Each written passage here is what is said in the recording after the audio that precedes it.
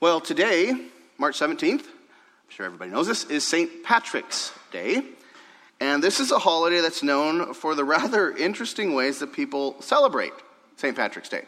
From shamrock shakes at McDonald's to green beer at the local pub, to wearing something green so that no one will pinch you. There are a lot of rather interesting ways to celebrate St. Patrick's Day. I'm actually wearing orange today, which is another approach to St. Patrick's Day. You see some Protestants, me and Kim this morning, some Protestants wear orange because the orange in the Irish flag represents the Protestant history of that country, whereas the green represents the Catholic tradition. So there are all kinds of interesting approaches to celebrating St. Patrick's Day. And there are also all kinds of interesting legends around the namesake for this holiday, St. Patrick himself. There are legends that he drove all the snakes out of Ireland, that he used a 3-leaf clover to teach the Irish pagans about the Trinity, that he had a walking stick that miraculously grew into a tree. But as one historian rightly points out, none of those legends have anything to do with the real Patrick.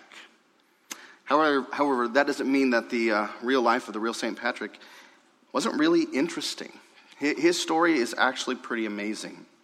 And his story begins with a boy named Maewyn Succat.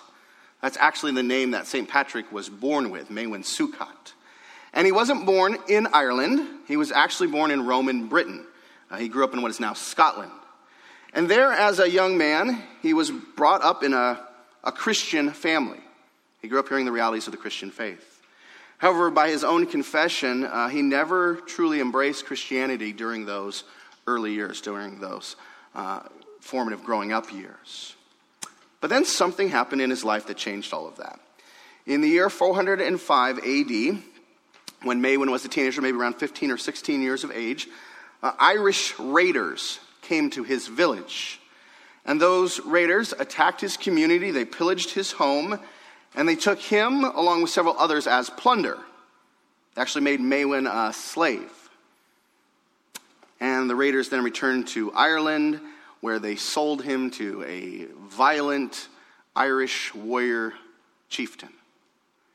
And much like the prodigal son, Maewyn found himself in a far-off country, feeding pigs while going hungry himself. However, in his suffering and in his slavery, he turned to the God of his family. He truly embraced the Christianity that he'd grown up with. Reflecting back on that time, he later recalled, "I would pray constantly during the daylight hours, the love of God and the fear of him surrounding me more and more, and faith grew." Maewyn surrendered to the freeing power of the gospel of Jesus Christ. And then not long after that, he found freedom from his captivity as well. Through a vision, he actually found a ship which took him to Gaul, which is modern-day France. And from there, he entered into theological training and then into full-time ministry. That's also when he changed his name to the Christian Patricius, or Patrick. It's actually a word that means father figure. But here's where Patrick's story gets even more interesting. After returning home to Britain and ministering there, he had another vision. And he describes this vision as similar to the Apostle Paul's Macedonian call. But in this vision, it wasn't the Macedonians calling for help. It was Irishmen calling for help. You see, Patrick found himself called to return to the land of his captivity and to bring them the liberating gospel of Jesus Christ. So that's just what he did.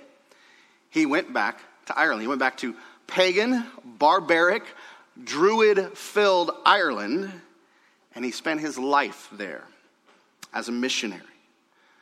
And Patrick saw great fruit from his efforts. Thousands came to salvation in Jesus Christ. New churches were planted. And the religious trajectory of that entire country was changed forever. As one historian points out, Patrick entered an Ireland full of paganism and idol worship.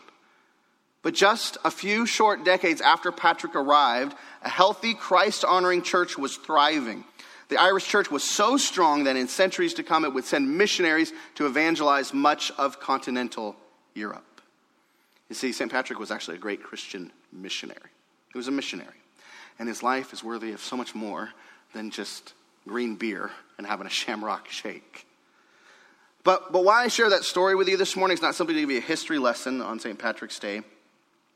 Instead, I share that with you because I think that in the life of St. Patrick, we find a picture of the life really of every Christian. In the life of St. Patrick, we find a picture really of the life of every Christian. Here's what I mean by that. Just like Patrick, we all have found ourselves in bondage. We've all found ourselves in bondage. For Patrick, it was literal slavery, but it was also spiritual slavery. Now, he didn't understand that when he was a young man free in Britain. It took physical slavery to show him his spiritual bondage. But for every single one of us, we all find ourselves in that same spiritual bondage. We're all of us are born in bondage to our sin. We're all born with a nature bent on sinning. We're all born under the guilt of our sin, facing judgment for it. And we're all born slaves under this world's sinful system. We're all born in bondage to sin. But then, just like Patrick, we've been set free. Just like Patrick, we come to know the liberation from our bondage. And this is the story. This is the story, brothers and sisters, of every Christian. We are all set free through the gospel of Jesus Christ. We are set free through faith in Jesus Christ. Through faith in the finished work of Christ, we are set free from the guilt of our sin. We are set free from the enslavement to our sinful nature. We are set free from the condemnation that we deserve. And we are set free to see the folly of this world's sinful system. But then, just like Patrick, we face a choice. We face a choice. In our freedom, we face a choice. You see, when Patrick found himself on that ship sailing for Gaul, the wind in his face, his bondage behind him, he had a choice. What would he do with his freedom? Would he go back to Britain and resume life as Maewyn Succat? He was certainly free to do that, right? He could have gone back. He could have taken up life as a farmer, or he could have boarded another ship there when he got to Gaul and seen where that ship took him. He could have done any of those things. But he didn't. Instead, from his place of freedom, he chose to love others as he had been loved and bring them the liberating gospel of Jesus Christ. And he even went so far as to go back to the land of his bondage in order to bring them freedom. I think that's what's so powerful about his story. From his freedom, he chose to return. From his freedom, he chose to serve. From his freedom, he chose to love. And here's the thing, brothers and sisters, as Christians, we all face that same choice. We all face that same choice. That's actually what we're going to talk about this morning. What are we doing with our freedom? What are we doing with our freedom? In Christ, we have been set free. Now, what are we using that freedom for? And we see this issue raised, not simply in the life of a missionary that we remember on March 17th, but more important for us this morning, we see this issue raised in the Word of God. We see this issue raised by the Apostle Paul in the 5th chapter of his letter to the Galatians. So if you have your Bibles, go ahead and take them this morning and turn over to Galatians chapter 5. Galatians chapter 5.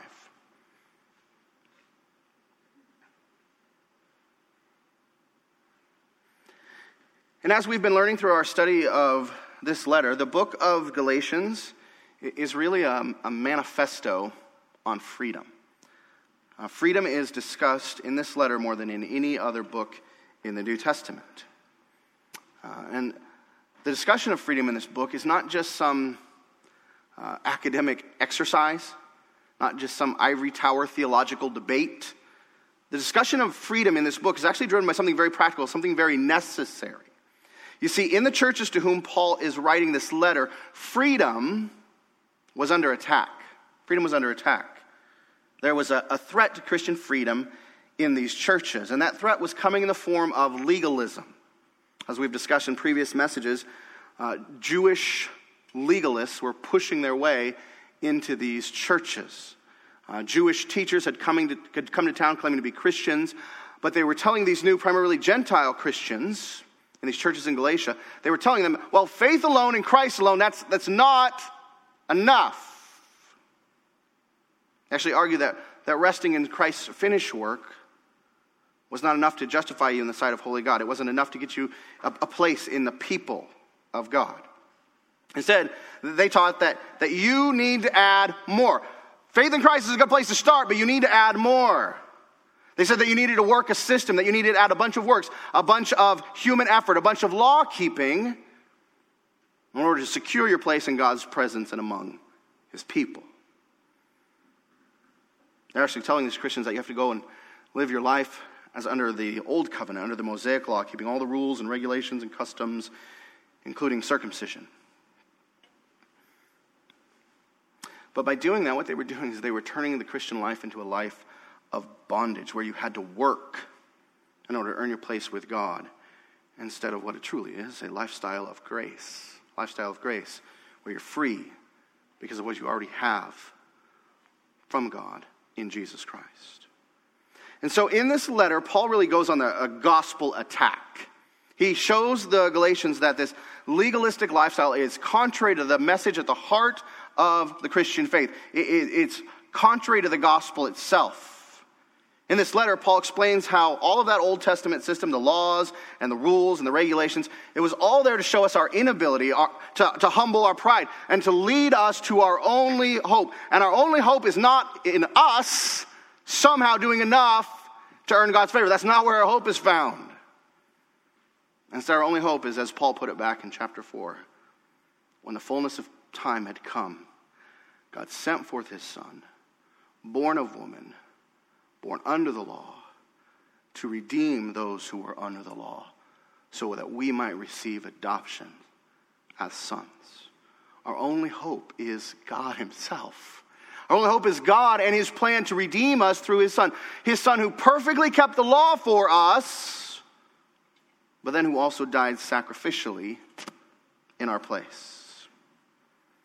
So Paul writes in chapter 2 of this letter, we also have believed in Christ Jesus in order to be justified by faith in Christ and not by works of the law, because by works of the law no one will be justified. Legalism is not the answer. Legalism is not the other. Faith alone in Christ alone, that is our only hope. And that truth, brothers and sisters, that truth is freeing. Amen? That truth is freeing. That's the reality of the Christian life. Ours is a life of freedom. We're set free from trying to work for God's favor, from trying to work for righteousness, from trying to work our way into heaven. We're set free. We don't have to work for those things because we already have all of that through faith in the finished work of Jesus Christ. And so Paul begins chapter 5 by saying, look at verse 1 of chapter 5. For freedom, Christ has set us free. Stand firm, therefore, and do not submit again to a yoke of slavery. Don't turn to an enslaving system of trying to work for it. But then, as we come to our text for this morning, which is going to be verses 13 to 15 of chapter 5, Paul picks up the same theme of freedom. However, he takes it in a little bit different direction. Notice he opens verse 13, look at it. He opens verse 13 by again talking about freedom. For you were called to freedom, brothers. So this is the calling upon us as Christians. Our life is one of freedom. The gospel sets us free. However, here, Paul, instead of calling his readers to stand firm in that freedom, he tells his readers, in a sense, to move. You see, they have a choice to make because of their freedom. Their freedom is giving them an opportunity to move, but they have to choose the direction. They have to choose how they will use their freedom. And Paul spells out the choice of Christian freedom this way. Look at the rest of verse 13. For you were called to freedom, brothers, only do not use your freedom as an opportunity for the flesh, but through love serve one another. Paul here, he's pointing out the proverbial fork in the road. In the Christian life, there's a decision to be made. What will you do with your freedom? And this is something that was confronting the Galatians. You see, the more that they understood that Christianity is not about working a system, the more that they grasped that we're not under law, but under grace, the more that they came to see that the Christian life is a life of freedom. Freedom from condemnation and judgment. Freedom from trying to work for God's approval. Freedom from living under the guilt and shame of sin. The more that they understood that the Christian life is not a life of legalism, the more that we're going to find themselves confronted with this choice of freedom. What will they do with their freedom? And here's the thing, brothers and sisters, that's the same reality that confronts every single one of us as Christians. We are set free in Christ. Now what? What will we do with our freedom? And here's the thing, brothers and sisters, that's a question that continues to confront us as Christians. It's not okay, I made that decision once and I'm good type of issue. It's a daily, moment by moment challenge. For what will you use your freedom? Which path will you choose? Which way will you move? And here, looking at the text, Paul points to two different paths. First, he talks about what I'll call the path of license. The path of license. Now, that word license, if you looked it up in a dictionary, it means this: freedom to behave as one wishes, especially in a way that results in excessive or unacceptable behavior. Or as the Oxford English Dictionary puts it, license is a liberty of action, especially when excessive, a disregard of law and propriety, an abuse of freedom. An abuse of freedom. And license is actually the antithesis. It's the doppelganger. It's the evil twin of legalism. Whereas legalism demands responsibility without freedom, license grants freedom without responsibility. Legalism demands responsibility without freedom, but license grants freedom without responsibility. And a lifestyle of license would have been a very easy temptation for these Galatians. They could have very easily found themselves abusing their freedom in Christ as they push away from legalism, as they push away from that lifestyle of trying to work a system. Actually, this temptation towards license is something that the New Testament repeatedly warn against in its teaching on grace. Because there's this temptation, brothers and sisters, there's this temptation inherent in grace. Apostle Paul describes it this way, Romans chapter 6. This is Romans chapter 6, verse 15. Listen. Paul asks, what then? Are we to sin because we are not under law, but under grace? Are we now just free to sin it up? That's Paul's question.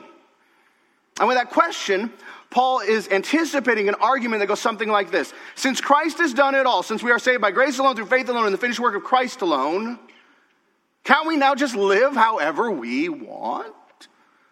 Let's just go sin it up because none of it really matters. We're not under law. We're under grace. However, do you remember Paul's answer to that question there in Romans 6? What then? Are we to sin because we're not under law but under grace? May it never be, he says. His answer is no way. Not at all. That's not the way any of this works. That's not the way that you live under grace. And he makes a similar point here. Paul here is warning the Galatians against choosing the path of license. Look at the text. He says, do not use your freedom that way. Don't use your freedom that way. Now, here's the thing. You can. You can use it that way. It is a very real possibility in the realm of possibilities. It's a very real possibility when it comes to how you use your freedom. You can take the path of license. But look at how Paul describes that path. He describes it at first, look at the text, as an opportunity. He says, verse 13, do not use your freedom as an opportunity. Now, I really want you to understand what he's getting at with this word opportunity. And I really want you to get what he's getting at here, because there's a nuance in Paul's Greek word that we might lose with our English word opportunity. You see, the Greek word that Paul chose to use here was originally a military term. And it was used to speak of a military base of operations. A base of operations. It was used of that place where resources would be stored, from which attacks would be launched, and from which an invading army would maintain its foothold. Now, eventually the term came to be used of both a base of operations and also of a set of circumstances from which other actions become possible. And it came to be used to describe an open door for future actions, a starting place for further activities, an anchor point from which to press forward. And this is how Paul is describing a possible approach, but a dangerous approach, but a possible approach to our Christian freedom. We can, even though he says not to, we can use it as an opportunity, as an open door for something else to advance. But the reason Paul warns against using this opportunity that way is because of what we're opening the door for. Look at the text. We're opening the door, Paul says, for what? We're opening the door for the flesh. For the flesh. Do not use your freedom as an opportunity, as a base of operations, as a stronghold for future attacks, as an anchor point for pressing forward for the flesh. For the flesh. But what does that mean? What does that mean? What is the flesh? Well, in the New Testament, that word, flesh, is used quite a bit. And it's used with a rather broad range of meanings. Sometimes it's used of literal flesh. That is the material that covers our bones and our muscles. Other times it's used of our human life, all of our human life here on earth.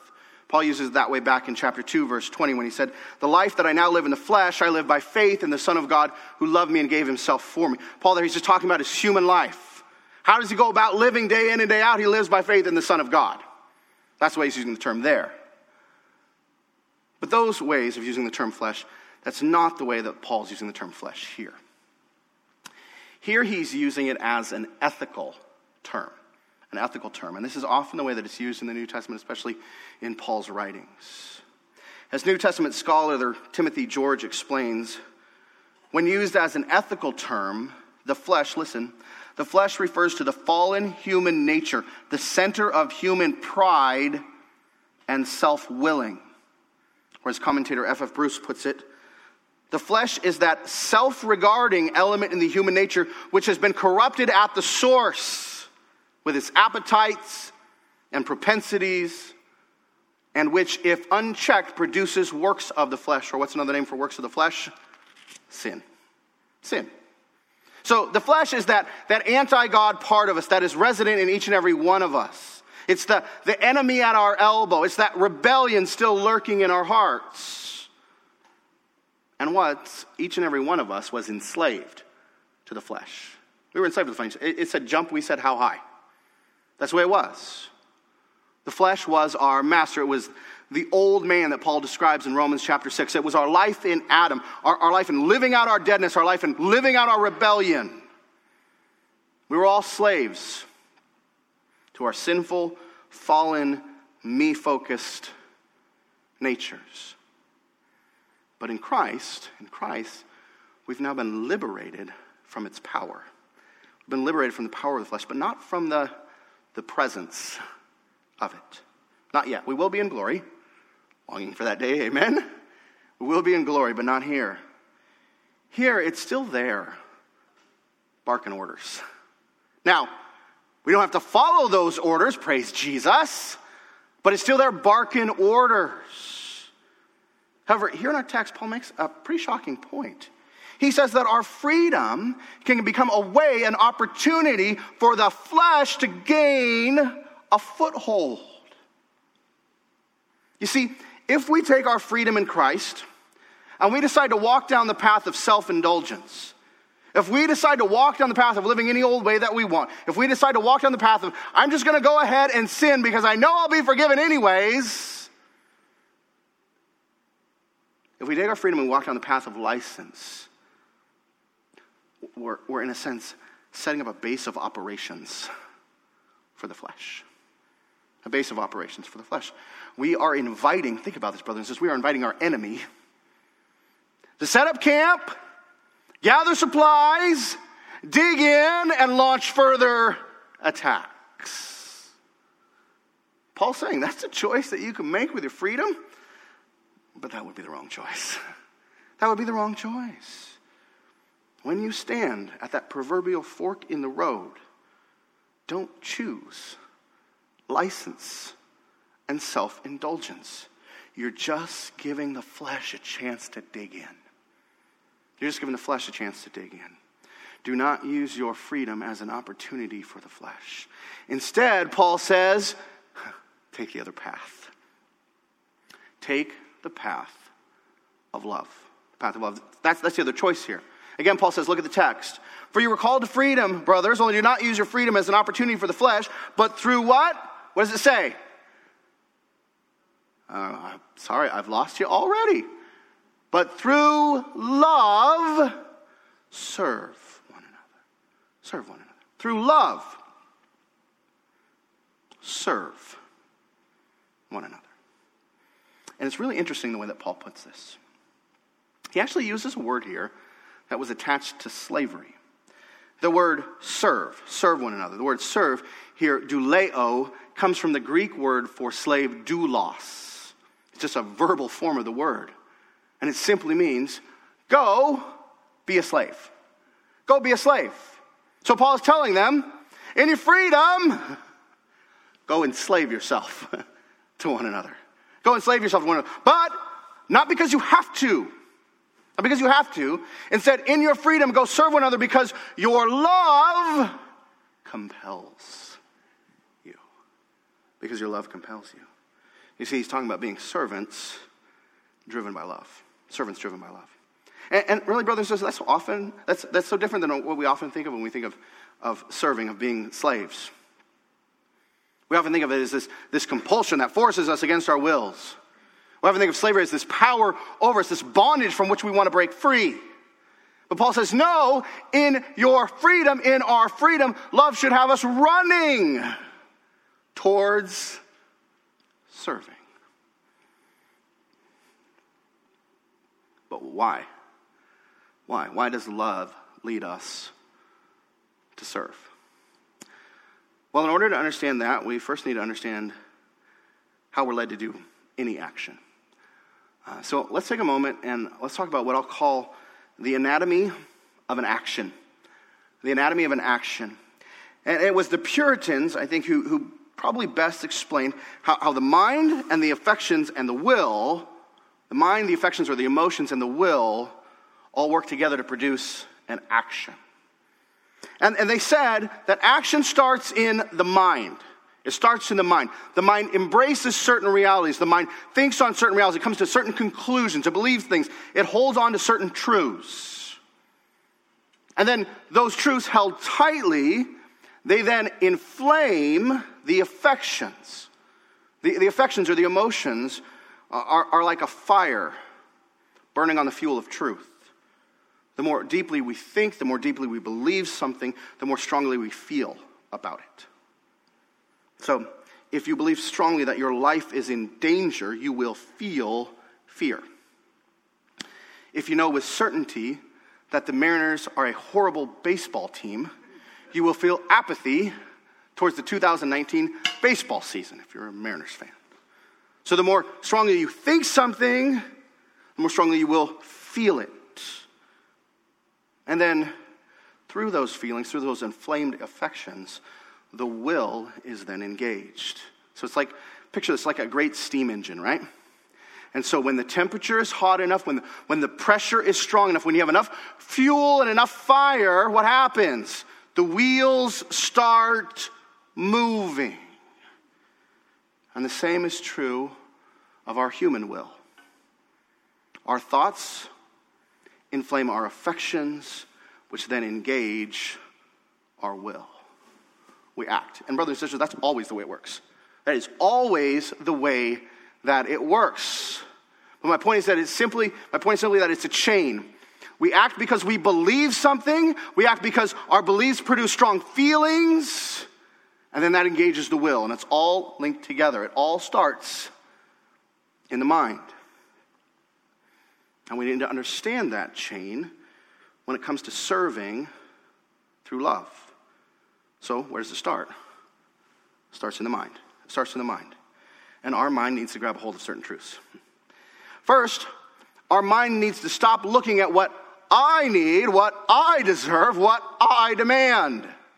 We need to stop thinking about that, and we need to start seeing the needs of other people. We need to look around us and see, guess what, brothers and sisters? There are other people in this world, right? There are other people out there. It isn't all just about me. It isn't all just about you. There are other people. And here's the thing, brothers and sisters. As Christians, we have great help in seeing the needs of others.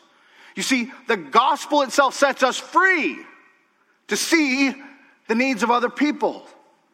How does it set us free? It sets us free because we have one who has already dealt with our deepest, greatest need. Amen? 1,000 years from now, we're going to realize there's someone who has dealt with our greatest need, and we're going to praise him every day, every moment in glory. Right? We were born in sin and under condemnation, and we're set free because he lived for us, and he died for us, and he rose again. And 1,000 years from now, that was my greatest need. It wasn't, as Danny was reminding us this morning, it's not more money in the bank account, it's not that job, it's not that house. The greatest need is salvation through Jesus Christ. And so we have one who has already addressed our greatest need. And he's also given us a future in which we are secure. We are his sons and his daughters. And we really ultimately have nothing to worry about. Amen? God causes how many things to work together for our good? All of them. So ultimately we really have nothing to worry about. Now, here's the thing. The flesh says that's untrue. The flesh says that's untrue. The fleshly mind says, man, there's all kinds of things for you to worry about. But here's the thing, the fleshly mind is not on your side. The fleshly mind is not on your side, and is not something that we should trust, and we'll see more of why in a few moments. But serving through love, it starts in the mind.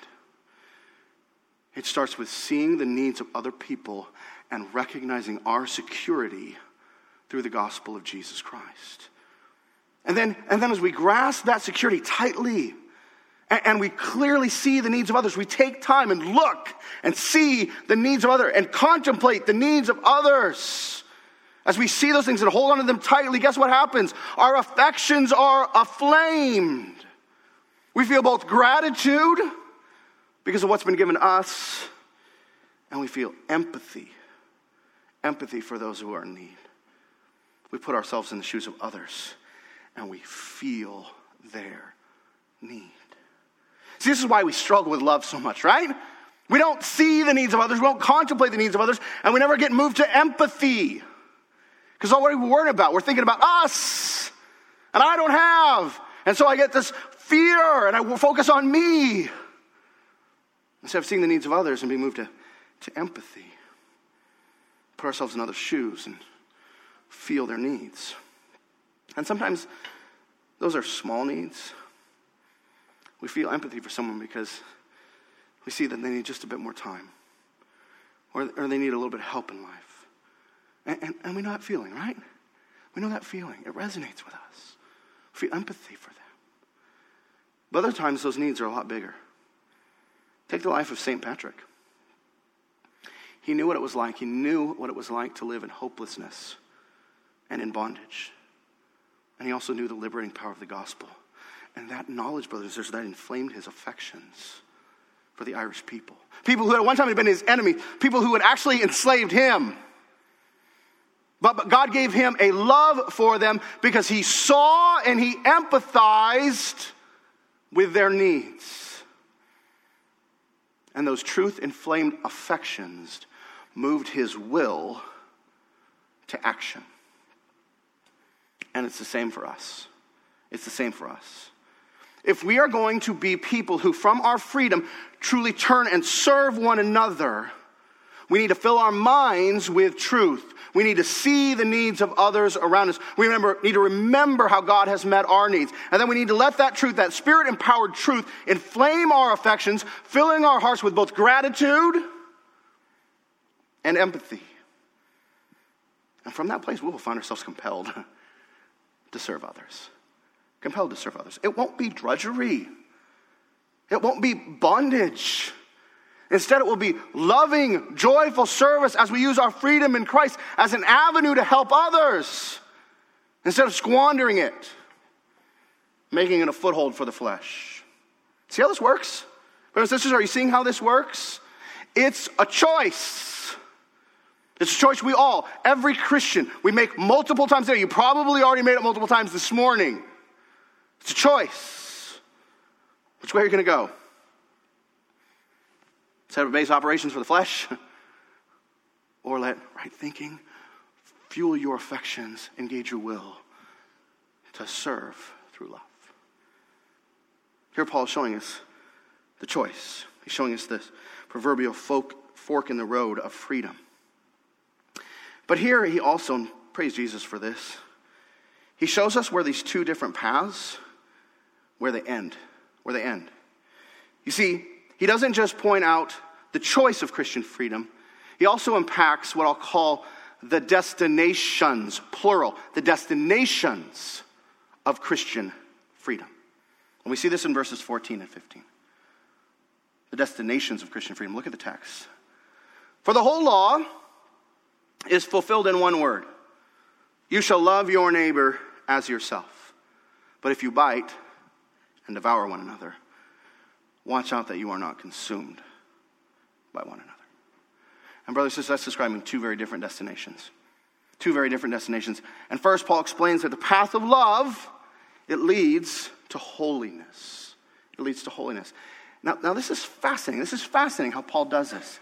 He takes the issue that these legalists, these Jewish legalists, were all dug in on keeping the law, and he says, well, if you're really worried about that, if you aim at serving through love, you get it all. You hit it all. He says, if you're worried about living a holy life, then love is what you should be pursuing. He tells them the entire law, the entire thing, is fulfilled in this one idea. You shall love your neighbor as yourself. You shall love your neighbor as yourself. Now, here, Paul is quoting from Leviticus chapter 19, but he's actually following the pattern of what Jesus did with that text from Leviticus 19. Remember, Jesus identified this as the second great commandment. Let me remind you of the scene. In the Gospels, we read that an expert in the law came to Jesus in order to test him. And he asked Jesus this, Teacher, which is the greatest commandment in the law? Which one is the most important? Remember this? And Jesus said to him, You shall love the Lord your God with all your heart, with all your soul, and with all your mind. This is the great and first commandment. But then Jesus added this, and a second is like it. You shall love your neighbor as yourself. On these two commands depend all the law and the prophets. And what Paul is saying here is the same thing. It's all summarized in this. Love. Love. How do you approach God? How do you approach one another? If you want to live a holy life, it had better look like love. Love. And not Hollywood's lust masquerading as love. Not Hallmark's sentimentalism masquerading as love. It should look like biblical love. Full person devotion for the good and glory of another. Full person devotion for the good and glory of another. Here's an important question. Why does it work that way? Why love? I mean, there are a lot of commandments. Go read the Old Testament, right? There are a lot of commandments. Why can they all be summed up, all fulfilled this way? Why love? Well, let me answer that question by walking you through what's at the heart of the law. What is at the heart of the law? Well, the law of God is not just a collection of random rules and regulations. It's not just a bunch of random rules and regulations. God wasn't just sitting up there in heaven thinking, well, I need to put something on those stone tablets. What should I do? Well, I'll put something there about taking a day off once a week and, not checking out another guy's wife. Okay, there we go. That's not how it happened. That's not how it happened. Instead, brothers and sisters, listen to this. At the heart of the law is the revelation of a person. At the heart of the law is the revelation of a person, and that person is God himself. You see, the law reveals the goodness, the kindness, the faithfulness, and the beauty of God himself. So when the law says you shall not commit adultery, it's because God is always faithful to his beloved. When the law says you shall not steal, it's because God is always generous. When the law says you shall not bear false witness against your neighbor, it's because God himself always speaks the truth. And when the law says remember the Sabbath and keep it holy, it's because God himself rested, delighting himself in his creation. See, the entire law is about revealing a person. It's actually, brothers and sisters, about taking the character of that person and applying it to the everyday realities of life. Taking the character of that person and applying it to the everyday realities of life. So the reason that Jesus and Paul can say that the whole law is summed up in you shall love your neighbor as yourself is because that's the way of our God. That's the way of our God. He is a God of self-sacrificial, serving love. And those who follow that path, those who, through freedom, pursue love, they find themselves displaying his character. Displaying his character. They find themselves living a holy life. They end up treating their spouse, their children, their friends, their enemies, their coworkers, their fellow church members, and anyone else that they meet, they end up treating them the way that God treats us. The way that God treats us. They end up applying the character of God to the realities of their life. And again, that's really what the law is all about. It's the character of God applied to the everyday realities of life. And brothers and sisters, that's why it also exposes our inability and our sinfulness. We, in our natural state, do not live out the character of God. Instead, we rebel against the character of God. But liberated through Christ, by the power of the Spirit, we can start to manifest the character of God. We can begin to live as the sons and daughters of God. Set free by grace, we can now choose to act this way, act in love. And so as we do, Paul says that path, it leads to a holy life. It leads to a holy life. But should we choose the other path, Paul warns us. He warns us that the path of license leads to ruin. It leads to ruin. It actually is suicidal. Okay? The path of license is suicidal. Again, look at how he puts this. Look at verse 15. But if you bite and devour one another, watch out that you are not, what? Consumed by one another. Paul is telling us here that the path of me is a path of folly. The path of me, making it life all about me, is a path of folly. You see, when in our freedom, we choose to use that freedom as an opportunity for the flesh, we let that me-centered belief in life, that me-centered bent, we let that fleshly bent dig in and set up a base of operations. He's telling us that you're playing a dangerous game if you make that choice. When we make our marriages, or our families, or our friendships, or our career, or our church involvement all about us, when we treat it like the world's just revolving around us, here's the thing, brothers and sisters, we are approaching life like we're just a bunch of consumers. Like we're just a bunch of consumers. And what do consumers do, brothers and sisters? What do consumers do? They take. They take. They don't serve. They don't give. They don't love, except for themselves. But they are not like God. They're not giving. They're not generous. Instead, they just take. But here's an important question for all of us this morning. If we all become takers, where does that end? How does that end? If we all become takers, how does that end? If we all approach our relationships, if we all approach our everyday interactions, if we all approach life in this world as a bunch of takers, if we all use our freedom as an avenue to consume, where does that lead? Paul says here, it leads to a feeding frenzy. It leads to a suicidal feeding frenzy. Look at the text. Notice this progression here. Bite, devour, consume. It starts with taking, brothers and sisters. It starts with taking. We bite. We bite. Take a bite here, take a bite there, take a bite over here. Those around us become something that we feed on. We take from them, simply using them to satisfy our appetites. But you should know this, brothers and sisters. I hope you do. One bite is never enough. Amen? One bite is never enough. That's not the way the flesh ever works. Fleshly appetites just keep growing. And so one bite leads to two. And two leads to three. And three becomes a habit. We end up habitually devouring one another. Paul says, but if you bite and devour one another. And the word that he uses here, it means to eat up ravenously. That's like a wild beast with fresh kill. Or like some of us with a freshly opened bag of chips. You know? You start with one, right? Right, Jake? And you just can't stop. We keep eating. But then what happens? We ravenously hit the bottom of the bag, and what's there? Nothing. They're all gone. And that's where this leads. It leads to emptiness. Paul says, but if you bite and devour one another, watch out that you're not consumed by one another. And the word that he uses there that's translated as consumed, it means to do away with completely. To destroy. You see, that's what Paul says this ends.